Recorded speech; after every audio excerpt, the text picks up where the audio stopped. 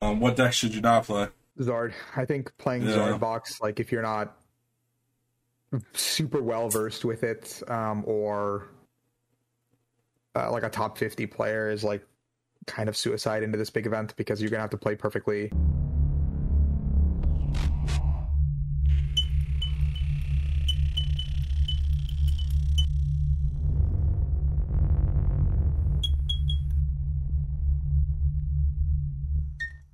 Yo, what up, guys? Welcome to Faded Town, number one Pokemon podcast in the world. These are facts. Look up in a book, Google it, local library, whatever you gotta do. Pokestats, you know. Roll's back.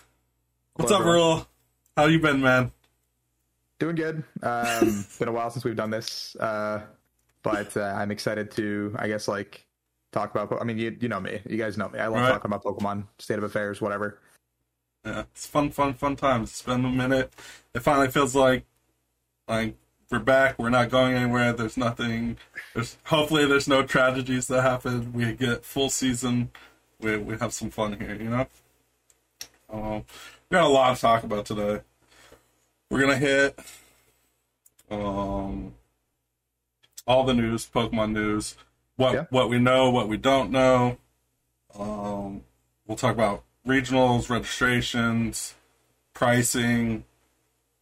Then we'll hit our breakdown like we always do. We'll tell you what to play, what's not to play, what's the sleeper picks. We'll have all that good information for you. Yeah. But overall, I've been super excited for this season. I wasn't gonna play. Then Japan got announced. I was like, I should probably play. Also, like, I just haven't never got my invite, and I'm like, I can't just hang it up. Sure, yeah. I mean, on it's like that. one of those where it's like it seems super daunting.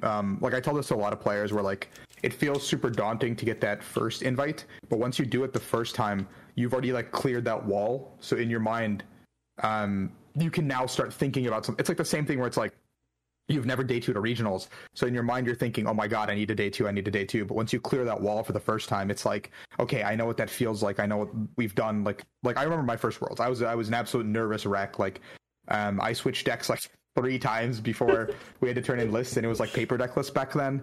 And so I gosh. remember, I know this is a tangent, but like I vividly remember, like it was 2016 Worlds, and this was the year where we were delayed on the start, and I was day one, so it was like I think we were supposed to start at like 8th, but we ended up starting at like 9:30 maybe, and so they were walking around collecting paper deck lists. And I had like 3 lists and 3 decks, and I just kept like switching, and I ended up like locking in the deck that my group didn't. Like I think it was like me, like we were like messaging each other too downstairs, and like I think it was like me, Jeremy, Jarlin, ended up pivoting off of Greninja, which the rest of the group played, into like Night March.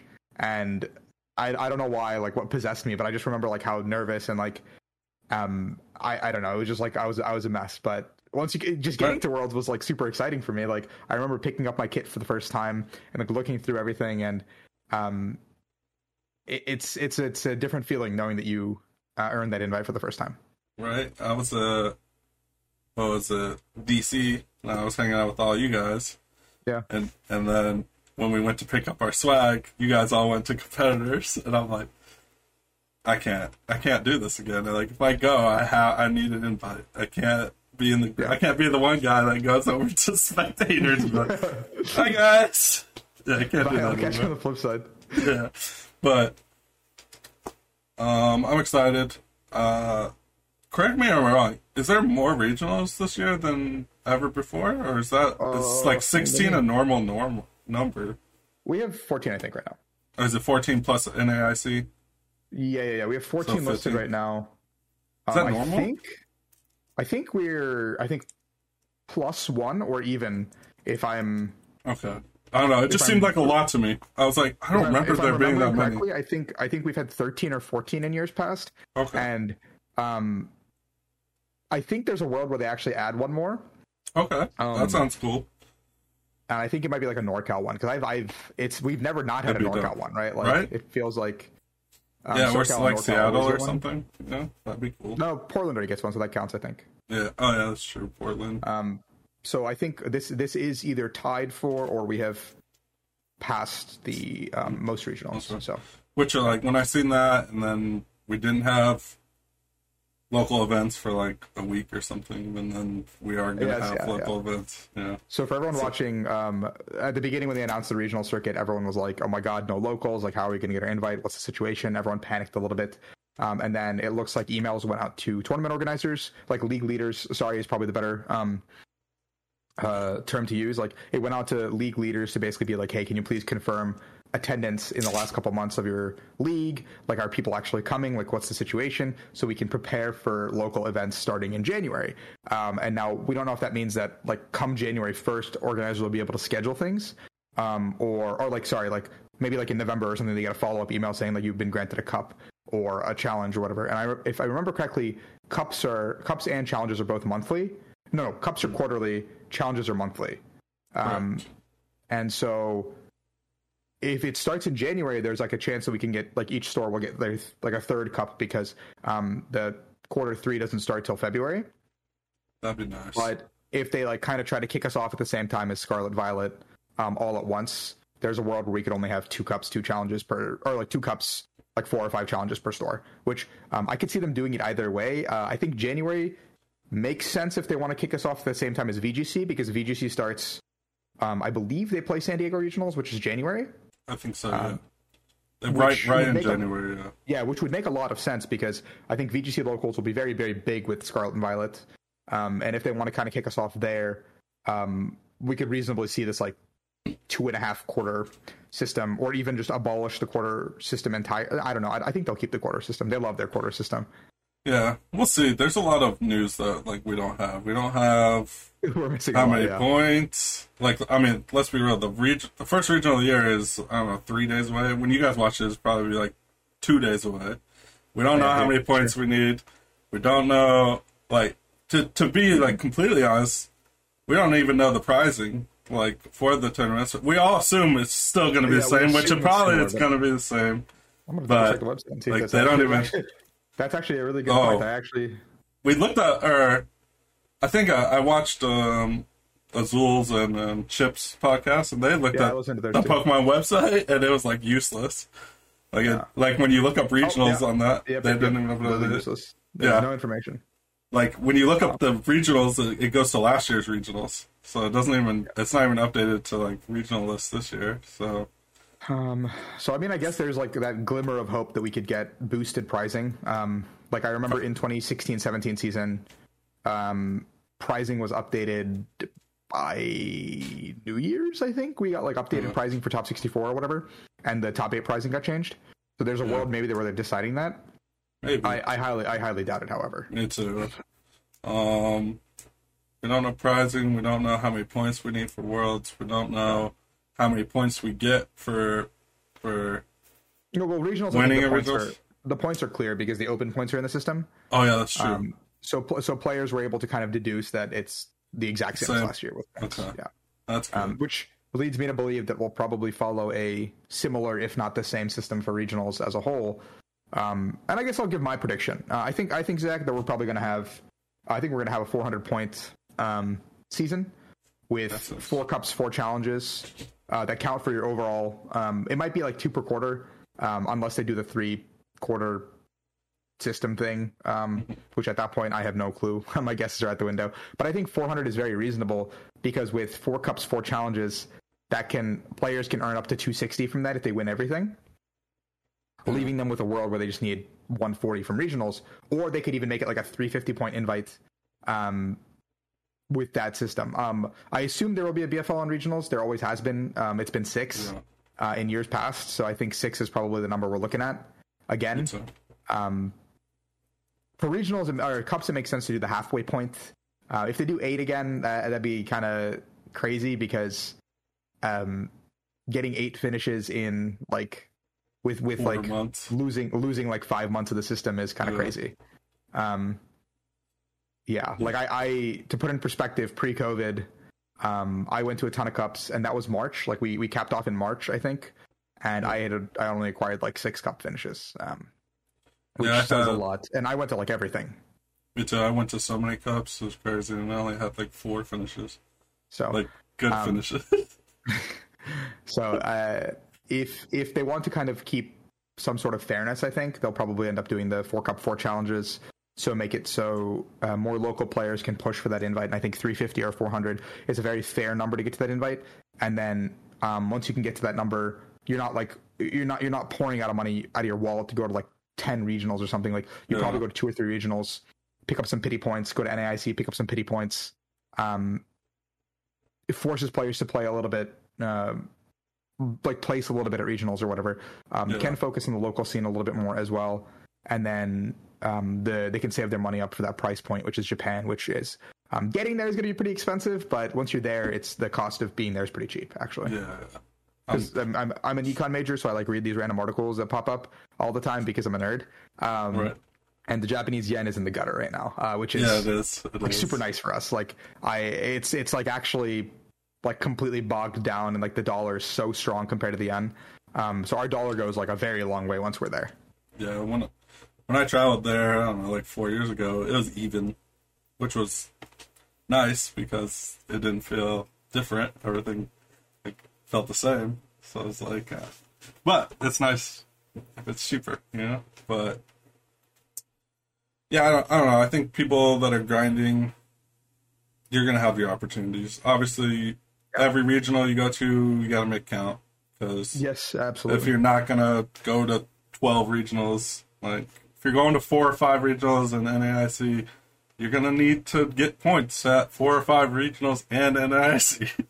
The map does look pretty even around this time of year. Like I think I saw somebody post where every regional is, and I think there's like 5 along the East Coast, 5 along the Midwest, and like 4 West Coast, which again, West Coast gets shafted by 1, but that's actually like a pretty reasonable divide across the board for people to go to the ones in their own region. Like I'm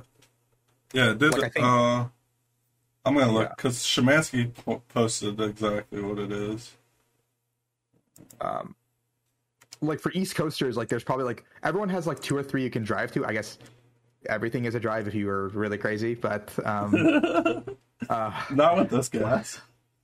No, not with this gas. That's true. But like, I think everyone has at least like 2 or 3 that are in like reasonable flying distance as well, where like it's not going to run up the price tag too much. No. I do know that there's a couple of regionals that are like pretty pricey. Like going from east to west is a little bit pricier, west to east, vice versa. So like those players who are thinking about hitting some of the ones in the middle ground can find ways to do it in a reasonable manner. I have like a really good video. I'm plugging myself slightly here, but I have like a really good video from about a year ago where I did like how to like kind of play credit card roulette and get like those points and kind of recycle those over and over again with like hotels and stuff like that. So like that's a really excellent way to justify travel and like kind of make it cheaper on yourself. So if that's like something you want to do or like look into, excellent way to kind of mitigate the cost, because I know Pokemon is not getting cheaper, and we can jump right into entry costs. We'll jump into that. So we have, you were right with the regionals. We have 5 on the East Coast, 4 on the West Coast, and then like 5 in the middle.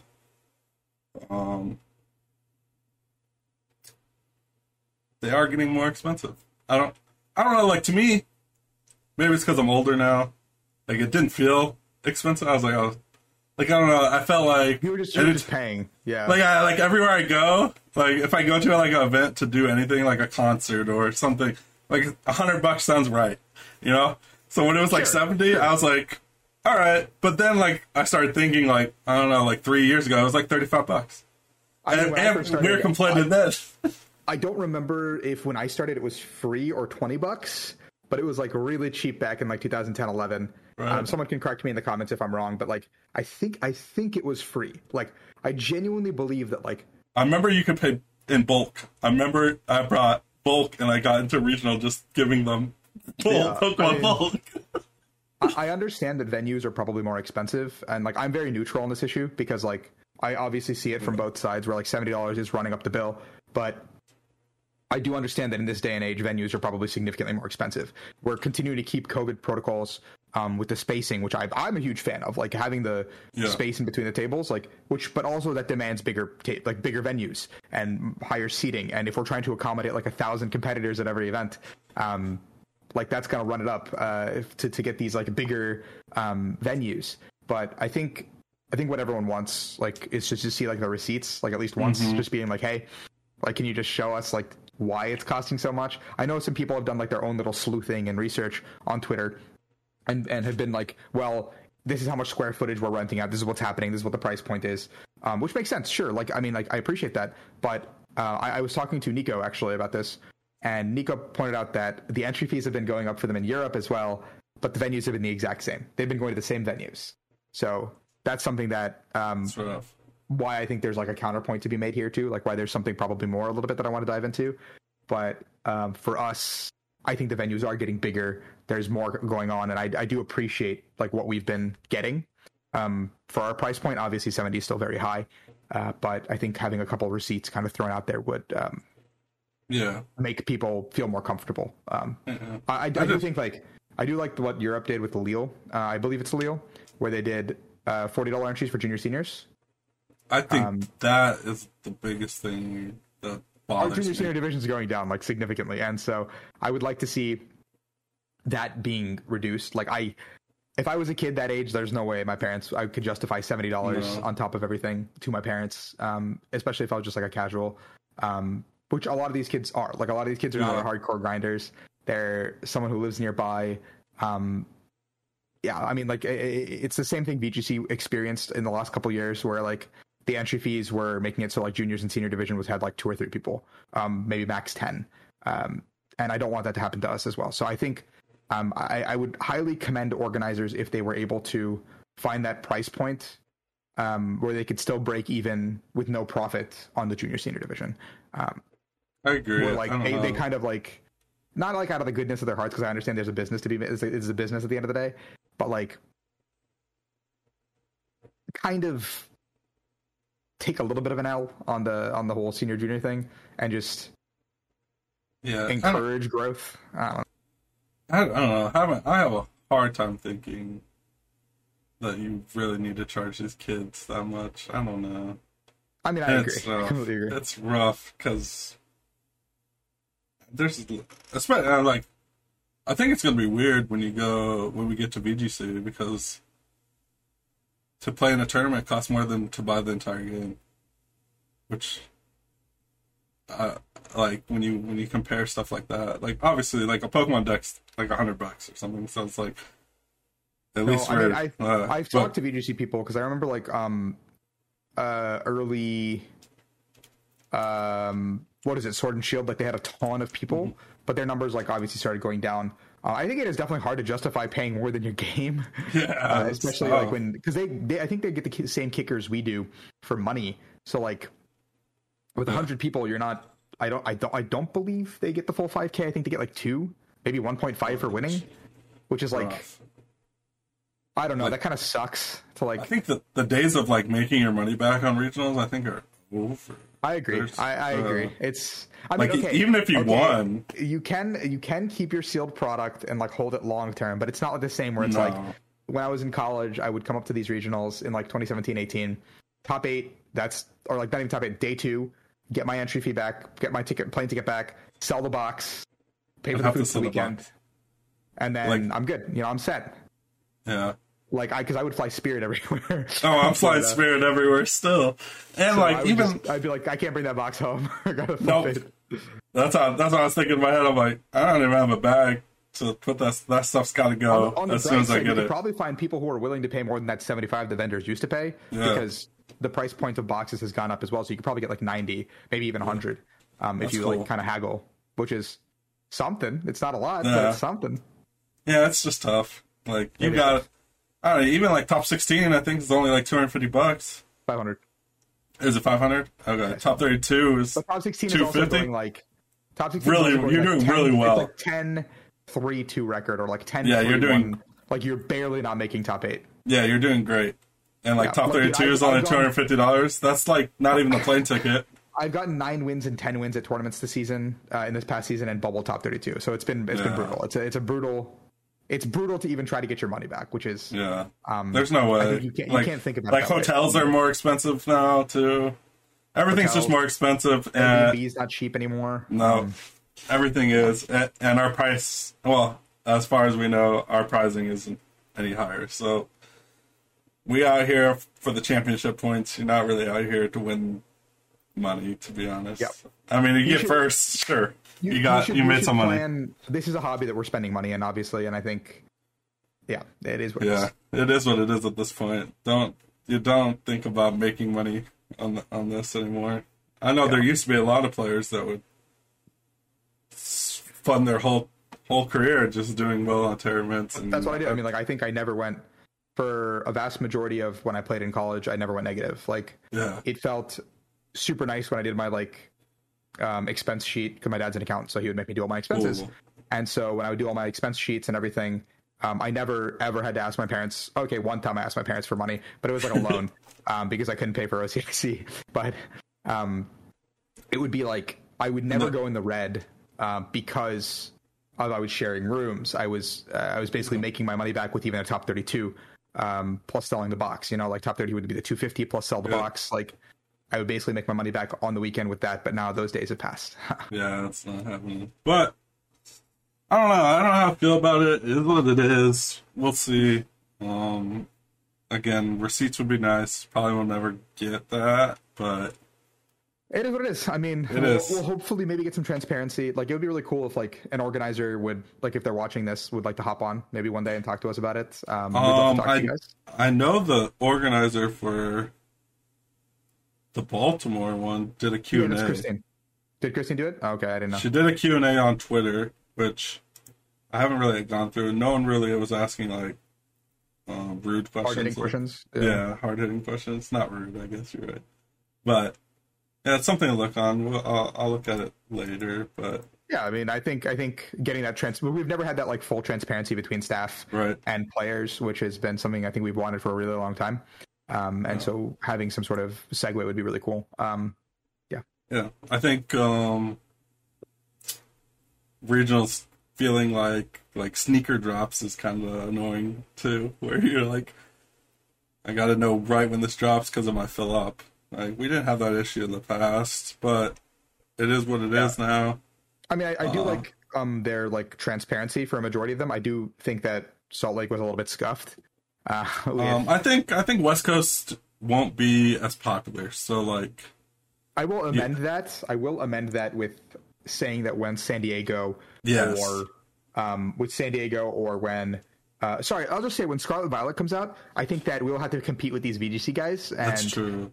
When that happens with seeding, I do expect like the first couple to blow up. Like, I think San Diego is our kickoff, and I think like we'll probably see like 300-400 because I know the West Coast has like a very strong VGC base, and because it's like the premier, like not like the first one, like the first Scarlet Violet regionals. I think there will be a lot more people who are willing to travel out there for that regionals to compete. So that might be one where like knowing the drop or knowing the allocation of slots would be very helpful. I do know that they're having it at the convention center, which is massive.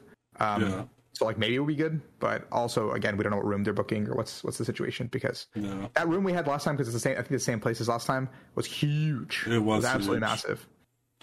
It was dope. I think you just gotta follow like Shemansky or Will Post on Twitter. I think it's their best chance. Arc Labs. Overload events is going to be the East Coast regionals. Yeah. Day 2 events will be all the Midwest ones, and the Northwest one, or the Northwest Pokemon, does not have a Twitter, so it's a little bit of a... Yeah, you just gotta hope you have friends. Yeah. Christopher does this good. Yeah, that's a thing there. West Coast is kind of up in there. But they won't. I don't think they'll fill up too much. But maybe they'll see that everybody's complaining. Someone on staff will make a Twitter. I mean, yeah, we can also just talk. We can try to like talk to them at Salt Lake as well. Yeah, I think people are reasonable. Politely, of course, guys. Yeah. Yeah. People are reasonable. They'll figure it out. Yeah. I think we'll be all right there. Yeah. We'll have 4 or 5 regionals on the West Coast, so it's not. Yeah. I think East. I think East Coast is the ones you really need to be on top of. East Coast and Midwest will fill up pretty quickly. I think like stuff like your Charlotte, your Wisconsin, Knoxville, even Florida for sure. Like those will fill up. Arlington, Texas will be probably popping. The flight to Arlington for me is like $600. I'm like, why? It's so close. Bro, mine's are also expensive. But I heard there's a Southwest sale currently running, so I'm going to check that right after the podcast. All right, I have to check that out. But yeah, my father. There's one regional I'm mad about. Was it Pierre, the Illinois? Peoria? Yeah, Peoria. Come on. Why can't we do Chicago? Why are we in the middle of nowhere? Chicago flight, $130. Pierre flight, $500. I'll just stay home. It's crazy. Like, some of these locations are very obscure. Some of them are. I looked at them. Some of them are obscure, but we always go to them, like Frankfurt and Knoxville and some other ones. But Knoxville's not terrible because there's like a ton of airports you can fly into. Yeah, but it's just like I'm thinking as like a traveler, like someone that wants to visit a city. Like, do I want to go to Knoxville? There's not too many destination cities on this list. I will say that, but also there's not that many destination cities in America. To be fair, I don't know. Like Charlotte's kind of is fine. Like just bigger cities. You know what I'm saying? Charlotte's cool. Portland's cool. That's like Vancouver's cool. Yeah. Orlando, Salt Lake. Orlando's a good one. I mean, I like San Diego, Toronto, Vancouver. Like those are all pretty good. They're all pretty good. And then you have like some weird one in the middle of Illinois. That's like doing a regional in Nevada and going to like Laughlin or something. Like, I don't know why that is. So that's exactly. That's what I'm saying. It's like, can we just go to Vegas? Like, I don't know. We'll see. You think NAIC gonna stay in Columbus? Or Indy? I think it's one of the two. One of the two. Those are the only two convention centers that are like, central enough to handle it. I think Columbus definitely can. Given, so I've been to Columbus when they did Origins there as well, and I've seen them do like the two halls that we have, plus the two halls next to them for Origins, and that's like a massive amount of space that can occupy a lot, and that's usually what Origins does. And I think had the MLM conference or whatever not been there this year, then we could have potentially booked those rooms as well. But I don't know, like for big events like ICs, I'm confident that they have to do the booking well in advance, which I think we can lead into the point that has caused a lot of frustration and controversy. Is LAIC not being announced yet? It is. We're about 2 months out. There are players who will need to get visas. There are passport issues, and the prices for the tickets are getting to be, for some players, more than the travel awards. Like our Australian friends will have to pay their entire travel award of like $3,500 or more to simply fly to Brazil, which is absolutely ridiculous. Like they're going to have to take the option. I mean, they have the option, obviously, with their travel award to do the flight and hotel, but like, what is happening? Like, where, like I have to assume these ICs are booked far enough in advance because they give us the countries, right? Like they gave us the countries already. Like LAIC is Brazil, Oceania is Australia, Europe is in the UK, and North America is in the USA. Like, yes, that's a very vast range, but like I feel like if you're booking these big events, you have to be able to tell us in advance that, like, hey, what's like I mean, I remember last year when we got our schedule, we literally had the first 3 ICs with locations. Like I think we literally had like all 3, like I think all the way up to Germany were given to us, and I think we had NAIC's location, but just not the dates. Yes, which, because I remember vividly booking, like finding this like absurdly cheap flight to Frankfurt, and I like booked it. I was just like, I am booking this, and it was like October when I booked. So with LAIC, like even for myself, where tickets, and typically for myself, to be fully transparent, to LAIC have been like $800 nonstop from Dulles, which obviously I'm paying a little bit more to take those nonstop options, like maybe $100-$200, but I prefer to have those than what's going on. Right. But this year, my flights are no cheaper than like $1,200, $1,300, and I'm getting these one stops in like really bad locations. Like I'm going up to Toronto or Quebec, for example, before I go down, or I'm going through like Latin American countries where I have like an hour stop, which I'm not comfortable with, obviously. Right. Like the options are getting limited. The time is getting limited. And I don't think you want to be gatekeeping your top players from attending an international, by just not giving us the dates. I don't know. It just kind of sucks. Like I think a lot of players who are like gonna go for 16 or gonna go for this IC without the stipend, like I think they're being blocked out by the price point now. Like I think they're being like heavily pushed out by the existing price point of what's happening. Like I don't know how you can, as a player, like justify with no stipend saying I'm gonna slam $1,600 minimum on this trip. Yeah, just for like a flight, yeah. So I don't know. This is shaping up to be an interesting start to the season, but Japan is the carrot at the end of the stick, and that is something that I think a lot of players are very motivated to go to. I do understand for people that are like, we're adults with adult money and we can go to Japan at any point in our life.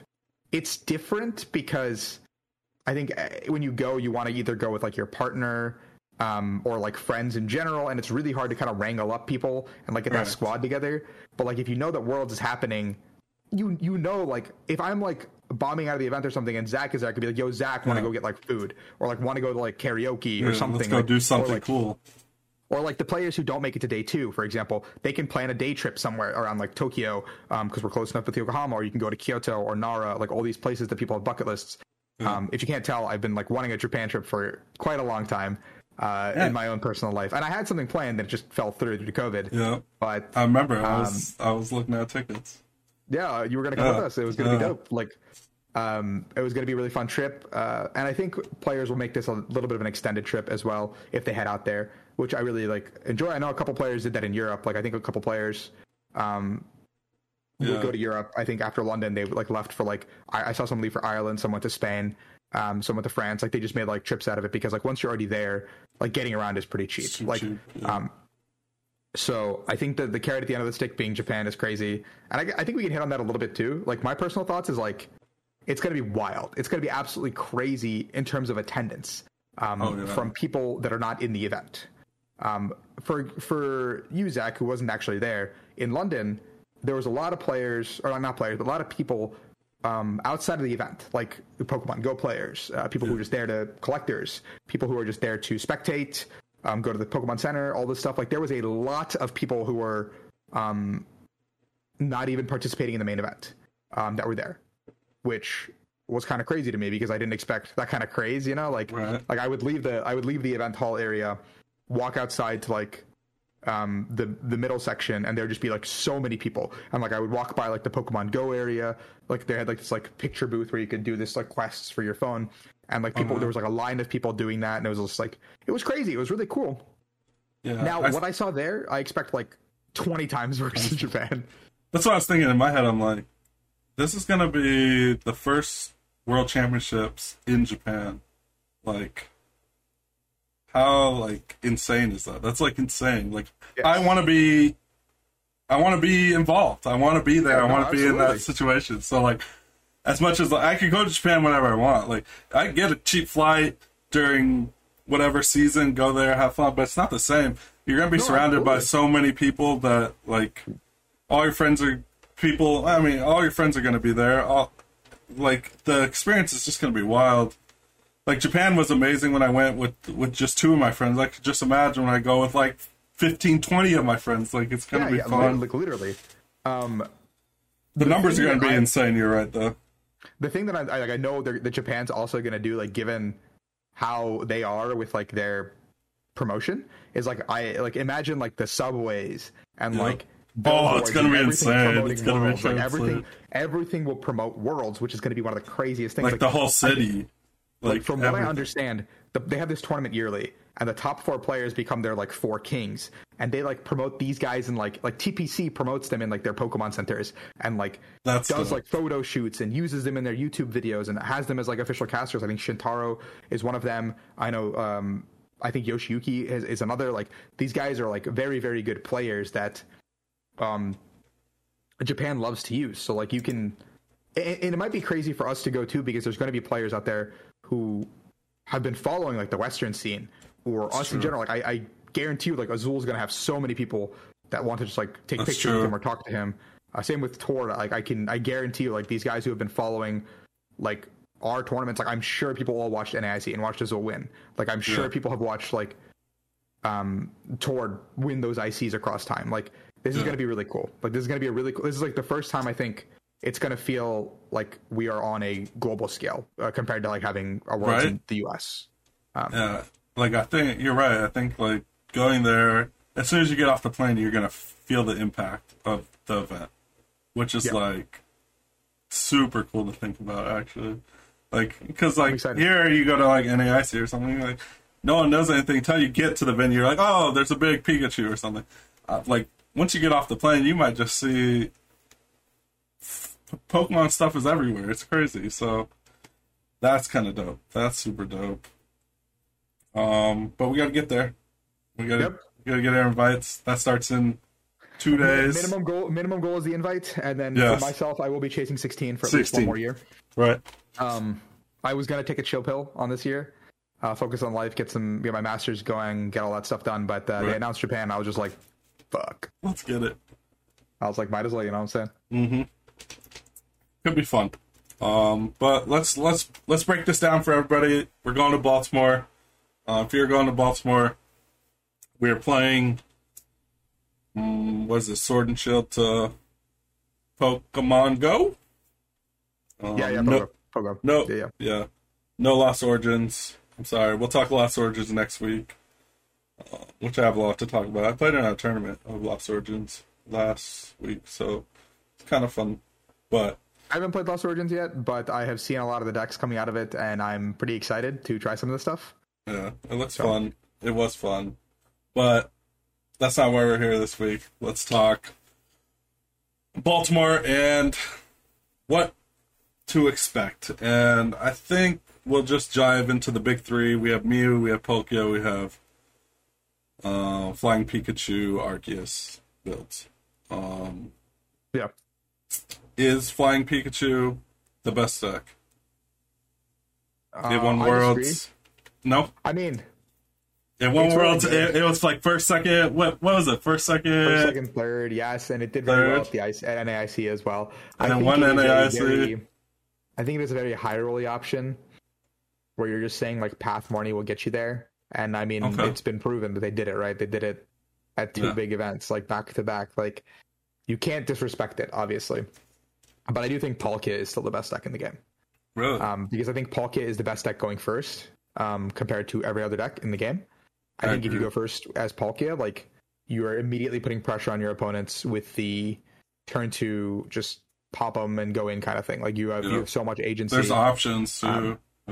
But that is a caveat. I think you have to be playing the VIP Pass 4 year to build like that. My group plays pretty frequently because I have talked to like some of the players who played Pika, like Andre, and I have friends. Like Andre and I were talking at Worlds, and Miloslav, who made his deck, was talking about how they were confident that if you don't play the 4 VIP Pass, like Palkia is significantly like disadvantaged into that matchup because like if like Palkia needs to get like going on turn 1, and so finding that VIP Pass is really important, especially going first. So I do think Palkia is still the best deck. Now, will Palkia have a target on its back? Yes. Will Pika have a target on its back? Yes. Will Mew have a target on its back? Yes. So you are kind of going into the end of a format, and what that means is you're playing matchup lottery to an extent. Unless someone really breaks the mold and really goes crazy and finds something, we're playing matchup lottery. But in years past, we have not seen that happen. Like, if a deck like that will come out, it would have come out at the World Championships. And I don't think anyone had something crazy enough that like was off the radar that nobody expected. You know, like we didn't see, like for example, 2019 Worlds, like we didn't see something like Henry Brand's Mewtwo, like where that was so meta defining and game changing, or Pidgey, like the DDG Pidgey, like those were two decks that like were so off the wall and off the radar that like you could not prepare for them heading into Worlds. No. So we don't have that. We didn't have that at Worlds this year, and we had one weird deck, but it didn't do well, right? It was Towards List with the Vikavolt, but Vika Ludicolo, yeah. But every player who played that Vika Ludicolo deck was like out of the tournament by like round 4. Yeah, like I think Tord went like 2-3. I think Nico started 0-3. Robin was like 1-2-1 or something like that. Like everyone who played that deck like did not do well. Like they got like I think they like some of them played it out to the end, but playing it out because it's Worlds doesn't mean that your deck is any better. Like, it didn't make top 32. Let's go with that. Yeah, I mean, so it was a harsh tournament. Yeah. Yeah. Are you cutting the Decidueye? Are you adding dark attackers? I think so. I think that's probably the better way to do it. I think like you have to expect everyone's playing Dunny from here on out. That's So what I was gonna say. Are we playing Dunny? Yeah, you have to. I think if you just saw Decidueye being all three of the top Correct. three placing decks at Worlds, like you kind of have to play Dunny, and if you don't, well, I think it's just going to be a slow descent into madness, where like you will find someone who copycatted one of the top three lists. And I do expect people to copycat the top three lists. Just pick it up, copy paste, and play it. And when that happens, you will get rolled. Like you will just get absolutely rolled by like that one Decidueye. And I mean, even with Dunny, I think you're still disadvantaged because against the Decidueye build, I think you might still be like actually unfavored because they play the 4 boss for that reason. They play the 4 boss so they can chase down the Dunsparce, they can bring it up at their own agency, and they can set up their Decidueye. Like Decidueye is still really good. I think there's a world where you could play like, I don't know, like more of a hybrid where you can play like a 1/1 Decidueye and like a 1/1 Crobat or something, and just play like a bunch of different energies. But also you're getting way too clunky at that point, and I'm like really scared of going to that many 1-ofs when you can't search them reliably. But I don't know. I mean, it worked for the top 3 places in the world, so like, right? That's what I'm saying. Maybe it's fine. Like in it's a vacuum, like it's tough because at that point you're trying to tech for everything. Yeah. Like, maybe I'm like you always think like, am I missing something?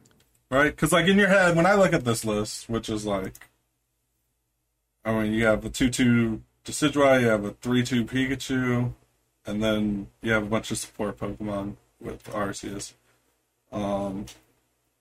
You're attacking for like two big matchups and kind of taking the L to Mew.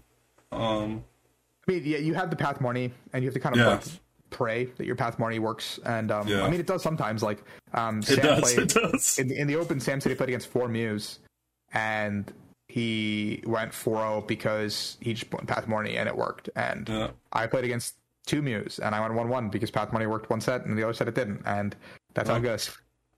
I play the 4 Path too, which is, I mean, that's when it comes down to me. You know, like Path Marnie can just be good enough. So that makes it tough too. I think you might not need the dark matchup, but no, you might not need it.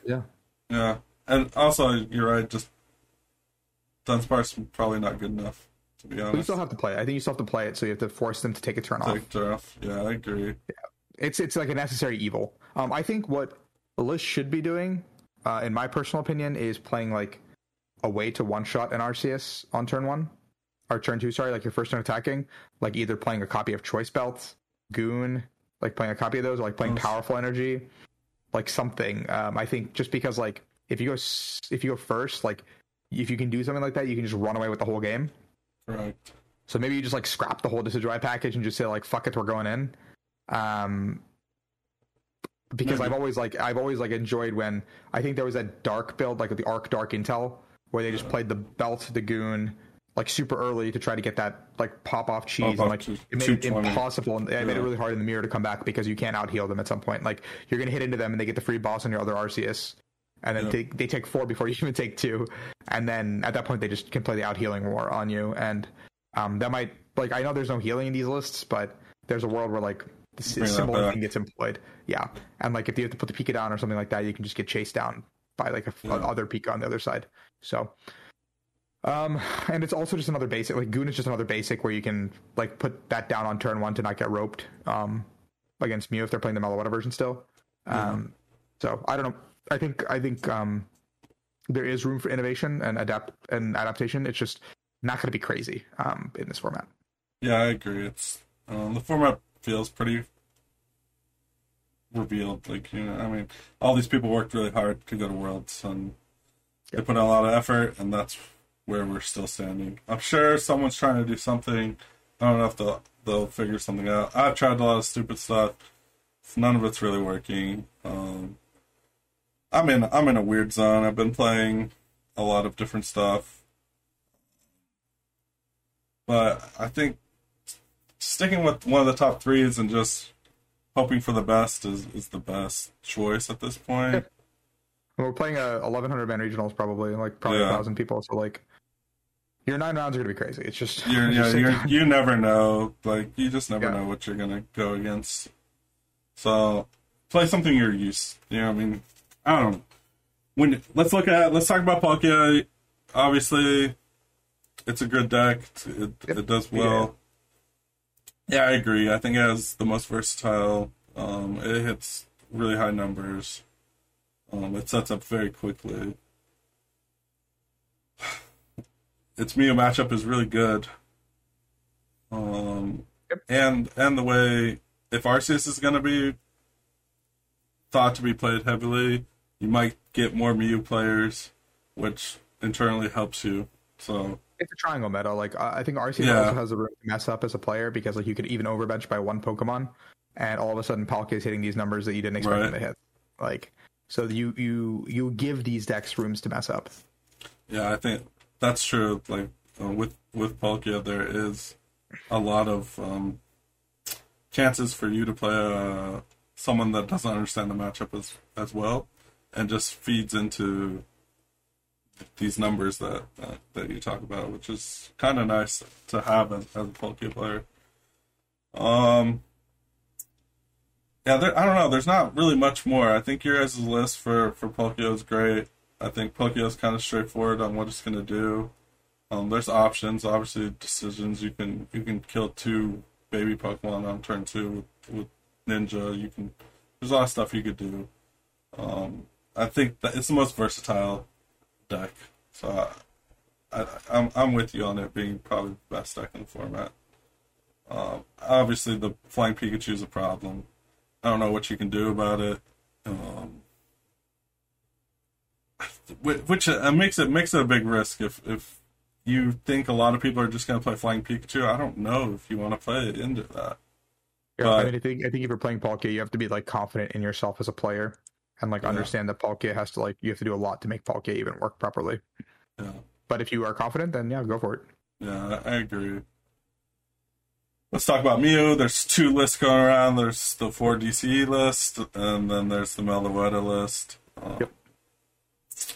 The advantages of the 4 DCE list, they play some supporters that aren't Yeah, you get to play boss stuff like and Marnie. this. You get to play stuff Yeah, like Marnie. Your hand doesn't get stuck as much.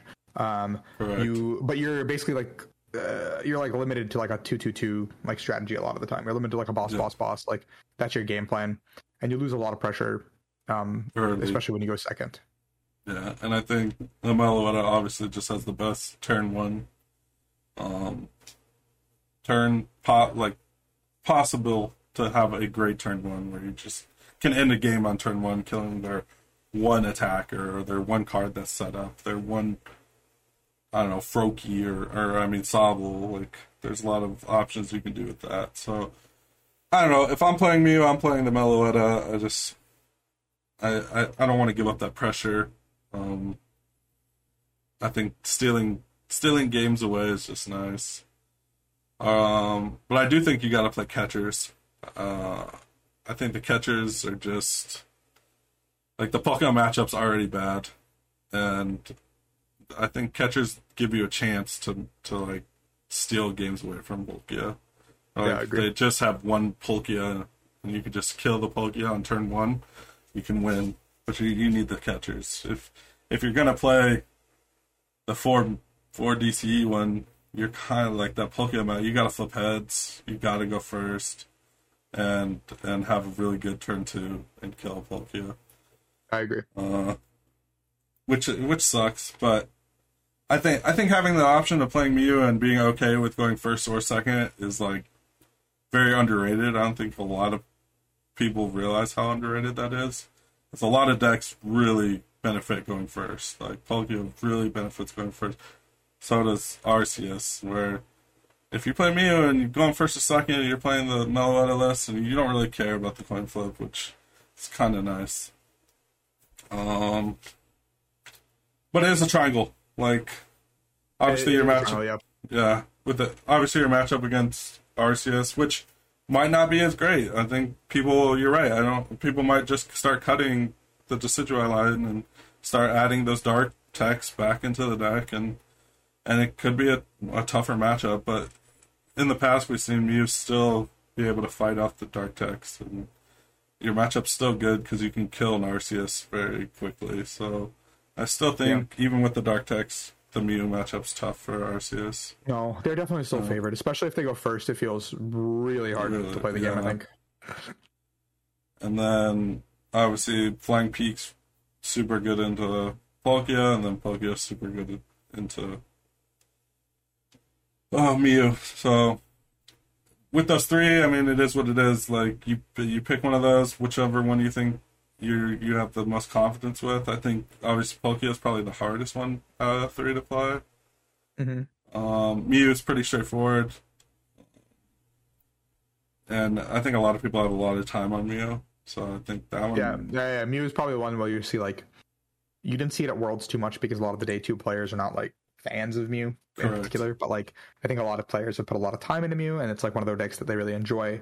So, and it kind of just does, I mean, it has one path. It's going for the 2/2/2, or like targeting something down. Like you kind of know what you're doing. So, and then RCS list just text for everything, and you match up. You kind of have to have the mindset of knowing the matchups and doing what you need to do there.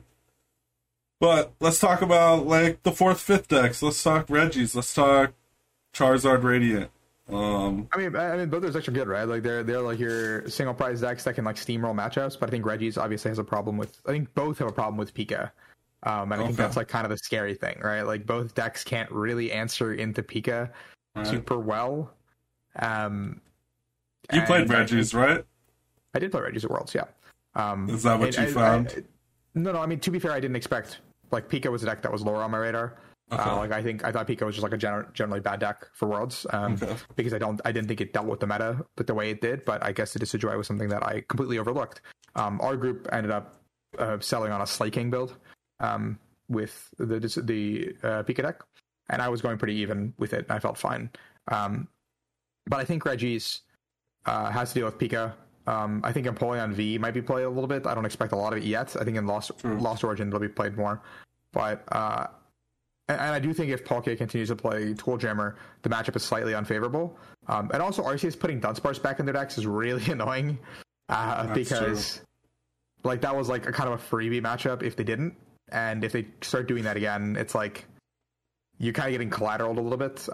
Regis was definitely like I think a play that was still fine for Worlds. I would not have changed my play given what happened. I think I still could have I think if things went a little bit different,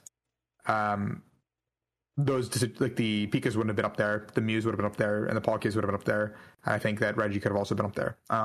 Like I think if like Pablo could have been the one that top 8 it, for example. But I do think that moving forward this weekend, I don't think Regis is necessarily the best play. You're kind of banking on hitting a lot of Palkia and Mew, and I think you could do that and kind of hope for that to happen. I think you can beat Pika if you play like 4 rope, like 2 boss or something. But at that point, you're losing a lot of your turbo in your deck. True. It's like, the setup's tough. There's a lot of single card counters. It's difficult. I'd pick a different deck to high roll with if I was playing high roll deck. And when we go, I tried to play the Radiant Charizard deck last night, and I think it's just super high skill cap. It's so hard. Yeah, super hard. If we had one more night at Worlds, I think our entire group would have shifted to something Radiant Zord related. But we had put a lot of time into it at the beginning of the format, coming off of NAIC. And then we kind of decided that it wasn't good enough to deal with some of the tougher matchups, like Arc Inteleon. Yeah. And I think Palkia was still like a 50-50, which we didn't like. And then after watching Ross like absolutely dominate day 1 with it, we took some time to sit down and try and figure it out. And we like all felt like we don't have enough reps with the deck. And like I feel like we all felt that there was something like we're fundamentally missing to actually play correctly. But I could see like some players bringing it because it's a very high skill intensity deck. When you can set up everything properly, you can set up checkmates super easily. Yeah. The only problem is Pika is still kind of a problem. Pika's a problem. I also just think this deck might be a little popular just because it is Charizard. There are people that are coming just to have fun. So definitely something to look out for. Obviously, I wouldn't tech for it, but I don't know. Out of the 3 games I played, or not 3 games, like the games I played last night, it just felt like I didn't know that. It's been a long time since I played a deck, and I just felt like I didn't know what I'm supposed to do.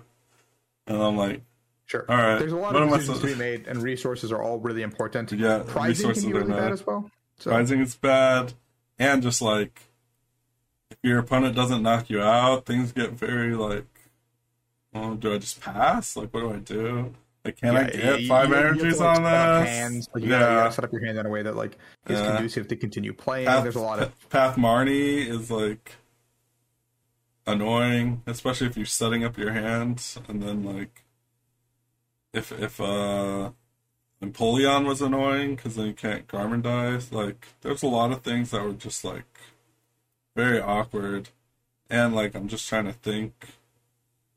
Like, there was just a lot of thinking and not knowing, like, not playing enough to have any, like, there's no way I could play the deck. I'm like, especially 9 rounds and be confident. Obviously, there was games I played where I was like, oh, all right. Like, I just, Raihan, get this card, I'm knocked out. Sometimes the hands play itself. Yeah. But it's probably one of the lesser decks. Yeah, it's just, it does it. Yeah, super, super skill intensive. And it's definitely not something you can just pick up and play. But I think there's probably some players that are very talented and picked that up right away and went for it, you know, and they might, I could say doing good. I could say doing real well. Definitely, like, its matchups are very well if you know what you're doing. Like, those top 3, I think they're close, but they're not. I think they're still favored Charizard wise. Even Pikachu, I think you can get around the Pikachu. I mean, I think the Pikachu's got to get like a really good setup where you can't go around it. But even then, I don't know. I think the matchups are great. But again, I think you just lose to yourself not knowing how to play the deck. So I definitely wouldn't pick that up right away. What are some sleeper picks? What are some sleeper picks you think? I put a video out on this actually yesterday, I think. I think Arc Duraludon is like in a really good place in this metagame. I think Arc Duraludon is like another one of those high roll decks that can really pop off. Yeah, you don't have the typing, but I think Duraludons are like a bitch to get through. Like, Duraludon's like one of those cards that's like really hard to get through. And if you're like subscribing to the like, let me just research and play my game like strategy, like, yes, you don't have Path Marnie, but I think you have a better chance to beat Mew than the other Arc deck. Like Arc Pika. And I think Arc Pika, I think you have a decent matchup in Arc Pika. I think you have a decent matchup into Palkia. Like, I think every one of those matchups super like small. Yeah, I think all those matchups are like super manageable, and I think like if you kind of just play your cards right, you could be okay. And I think there's like one of those matchups, like the decks that, like you auto in Gigas, you auto like Radiant Zard should be like actually super easy as well, because like they don't ever get to those numbers where they can do something with Duraludon. Especially if your board is just Arc, like 1 Arc and 2 Duraludon VMAXs, like what are they going to do? They can't go through the whole thing. You're out healing them with Hyper Potions and stuff like that, so they can't even ship damage. So that's like probably my sleeper pick. It's probably the deck that I'm considering that's off the wall. That's not like not Palkia or something. And it's like probably the only deck that like I can see myself just like bringing and saying like I'm just going to draw cards and like play the game. And like I think like super boring, but like might get the job done, right? Like, yeah, might get the job done. Try to play my 9 rounds of Pokemon, try to make it to my extra 5, and then play some more rounds of Pokemon, and then I just sit there and research every round. Right. And I have this really cool ability called Starbirth that lets me, you know, play the game turn 2 every time. And that's like kind of the strategy that I might use this time around, because I have honestly not touched my cards since Worlds. They are still packed in my bag, so I'm really hoping I have the cards I need. I literally been super burnt out since Worlds, so I think touching my cards has been like I don't even know if I have it in me to like play this weekend. I mean, I will obviously because it's like a 40-minute drive, but I am. We'll see what happens. Right. I don't have any high expectations for myself at all, but I think that's my sleeper pick for this event because I'll be playing it probably and winning the event. So okay, that's not bad. I don't really have a sleeper pick, to be honest. I think the format's figured out. I like the Duraludon. I guess we could throw like something with Jolteon. You know, maybe that Jolteon. I think a lot of people are cutting the Jolteon. which is probably smart because it's pretty dead into like a lot of matchups. But I don't know. People could be thinking no one's gonna play the Jolteon, just go back all Inteleon engines and just get rolled over by the Jolteon builds. I mean, you could also just throw any type of like VMAX into an Arceus deck and do pretty well, to be honest. Yeah. We've seen that in the past, so something like that could be a sleeper pick. Arceus is very versatile. I don't see any like off the wall decks kind of making a splash. I mean, I'll be very surprised if someone comes out with a different archetype and does well. So yeah, I don't really see anything like that. But I do like the Duraludon sleeper. It's also just like a hard gut check. Like I feel like I could just get absolutely shit on and like go like 1-4 or something. But I feel like it's the only thing I would like see myself playing outside of like the tradition. Like there's a 90% chance I'll play Palkia just because like it is the best deck in the format and it gives me the most chance to outplay people. But besides that, yeah, I agree with that. It's not too bad. If you're just gonna go for points, what deck you playing? Mew. Yeah, I agree. I think Mew. Mew, the fusionless Mew is a deck that actually our group had built as well. Okay. And I wish like I had the balls to pull the trigger at Worlds. I unfortunately was in day one. I saw a lot of dark stuff, so I got really scared. Like our player we sent into day one, Harris, ended up going 3-3, and I think all three of his losses were to like Inteleon plus dark stuff. Yeah, and I was just like, tough. absolutely the fuck not. I'm not sitting down and just getting just beat up by one Galarian Moltres. Like you literally lose to one Galar Moltres. Like I'm not doing that. And if I like Gigas was my backup, so like that's where I went. But had I like pulled the trigger on Mew, I think I would have actually like had a good time. Like a really easy. I think it would have been like given my matchups. Obviously, things would have shifted because what happened. But like I would have raffle stopped Worlds. I think. Yeah, I think so. I think I agree with you. I think Mew is very. You can just win games on turn one. You have a lot of options. I think it's the most repped deck.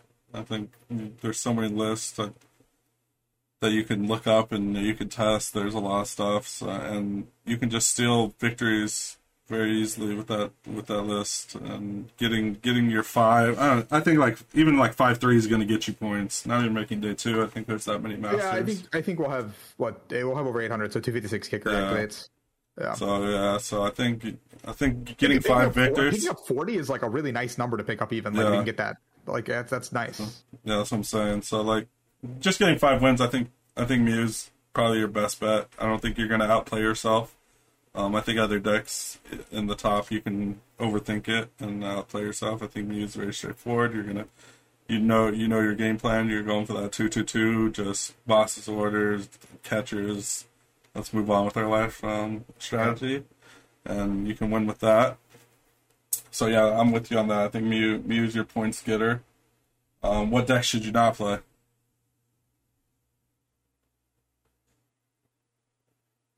Zard. I think playing Zard box, like if you're not super well versed with it, or like a top 50 player is like kind of suicide into this big event because you're gonna have to play perfectly for a potential 27 games on day 1 into a potential like 15 to 18 games on day 2 into more.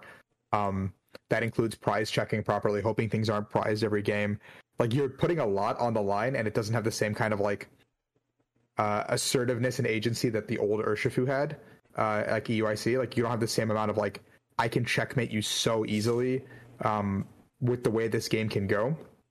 You don't have that. Like you don't have that level of threat assessment where so many things can go wrong with this deck, and I don't think. There's so many. I think players will make a play that doesn't seem like a mistake, but like 4 turns later you'll realize like using that one net correct, it has lost you the game. Like using that one net or using that one quick ball or a level ball has lost you the game, and that's like a terrible feeling because like that's not something you can fully recover from moving forward into like a next round. Like you're thinking about it, like it's gonna stick with you. And so I think why work so hard for your wins when you get play something like Arc Pika? Like correct. I don't know, like just it's tough. I know Charizard's super fun. I mean, It's Charizard. I think a lot of people will just want to play Charizard. It's just, you're not that guy. I'm just saying, you're not that guy.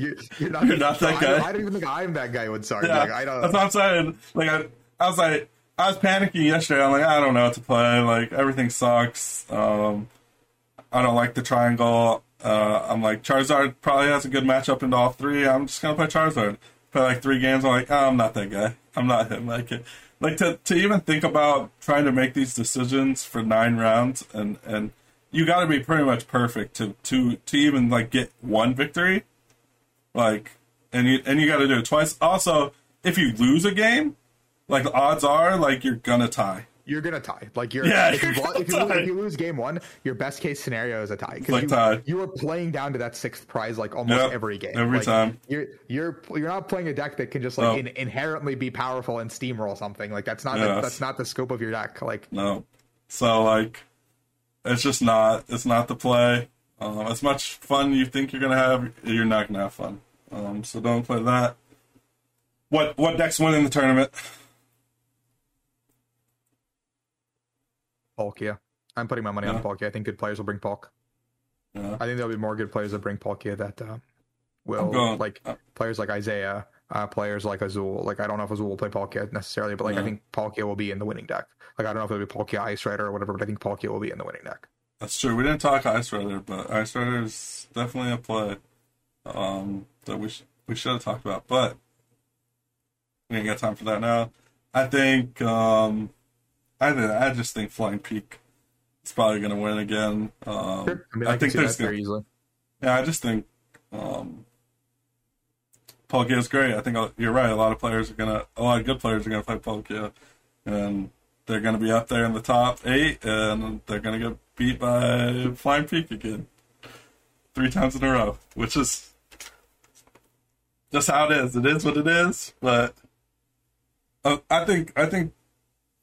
I think something similar to the World's List will win. I think you're right. I don't think Dunsparce is good enough. I think people are going to play the Dunsparce. They're going to still get beat up by the Decidueye.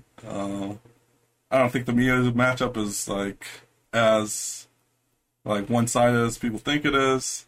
I still think it's tough for Mew to even win that matchup if they have like bad again. Marnie Path is just really good. So, like, I don't even think you need dark stuff to beat it. So, I think that deck's just super well-rounded. Like, so much, yeah. Yeah. Like, it worked. It worked for people. Like, it just obviously, works. If it doesn't work, you get fucked. But, like, yeah, it is proven to work over and over again, so. Yeah. So, yeah, I think that wins. I'm not going to play it. Even though I know that sounds stupid, but I don't like mirror matches. And if I'm going to play a mirror match, I'd rather play Mew mirror match, so I'm probably gonna play Mew. Mew mirror matches. It's like one of those decks that's just inherently so powerful. So yeah, it's super powerful, and I think I'm gonna end up playing the Meloetto build, which I think is really good into the 4 DCE build. Which, if I'm gonna play mirrors, I'm cool with them playing that list. So it sounds better to me. Yeah. I think that's where we're at. I think the event's going to be fun. Baltimore should be fun. The weather it's not too hot out there. No, it'll be nice this weekend. Yeah, it'll be nice. The convention center is like downtown area, which is cool. I've never been to Baltimore, so I'm kind of excited. Warning to players: just don't walk too far at night from the event area. I mean, downtown Baltimore is not known for its safety. So okay, yeah. No baseball game this weekend, which kind of sucks. I'm a big baseball stadium. A football game. There is a football game. Might have to look into going to that. That's not a bad idea. So check that out.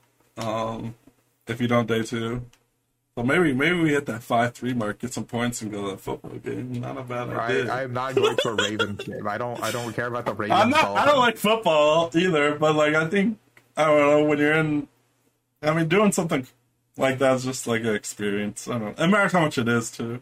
Football games are usually expensive. That's why I like baseball games. The Ravens aren't that. I mean, Ravens Dolphins shouldn't be like a big ticket game. Oh, hopefully. I don't know. Like a baseball game, you can get into a baseball game for like $40 and get good seats.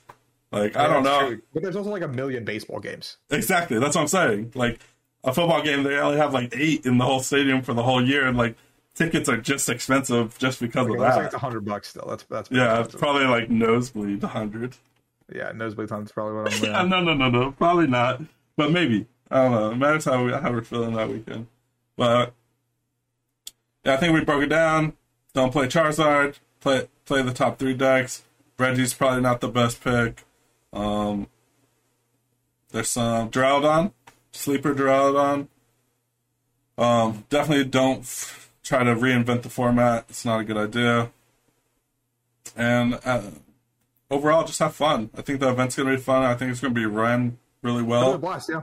Yeah, I think the TO is very informative. Very, No, I love Christine. Christine's great. Yeah. Yeah. like on Twitter. Definitely go on Twitter, follow all these people. Down below is a bunch of links to anyone who's a new player. If you're a new player and you want to get into the game, there's a ton of. I link like every content creator that I know down below that gives out good content for new players. Make sure you like, subscribe to this. Spotify, Apple Music, Rules TikTok's down there, so do that. Got anything else? Nope. I'm chilling. Nope. I'm chilling too. I'm excited for this weekend. It'll be fun to see you. It's been a minute. Yeah, guys, let's have fun. We'll see. Let's get some points. Have fun. If you see us, don't be afraid to hit us up. We're always down to hang out and talk. Yeah, come say hi. I at Worlds and like a lot of events recently. There's been a lot of people coming up and saying hi to me, and it's honestly like one of the coolest things in the world to have people like just come talk to me and like take a picture and stuff like that. So yeah, it's super cool when anyone ever says, "Hey, I love the podcast," or "I watch your podcast." Like, it's super like crazy to even think that people will want to listen to this. And I know we come and go a lot. And every time we go, I always get messages that are just like, "Yo, I need the podcast back. I missed the podcast." Or go to a regional, like, "Oh, you're the dude from the podcast." Like, that stuff feels good. It's really cool to see like the community actually enjoys the content I put out. So yeah, definitely. If you see me, say what's up. I'm a nice guy most of the time, unless I'm 03 and I'm leaving, dude. Don't talk to me, all right? No, I'm just fine. At that point, if I'm up 3, I'm laughing, and it's just not my day. But yeah, I hope you guys enjoy the content. We'll be back next week with Lost Origin stuff. I don't think either of us are going to Illinois, right? no, I can't make it. I have a wedding. Yeah, so neither of us going there, but we'll definitely play test because Salt Lake City, you're going? I'll be there. Yeah. Yeah, I'll be at Salt Lake, so. I should be at more likely than not everything else. Yeah. I'll be at all West Coast for sure, and then NAIC for sure. And then it all just comes down to how many points I'm actually getting. Because then, if I gotta spend some more money, head over to the East Coast, we might have to do that. But yeah. we're gonna try to just stay on the West Coast, because I don't know, East Coast is old. I don't like it. Not as fun. But yeah, I think that's it. I think it's time to scoop it up.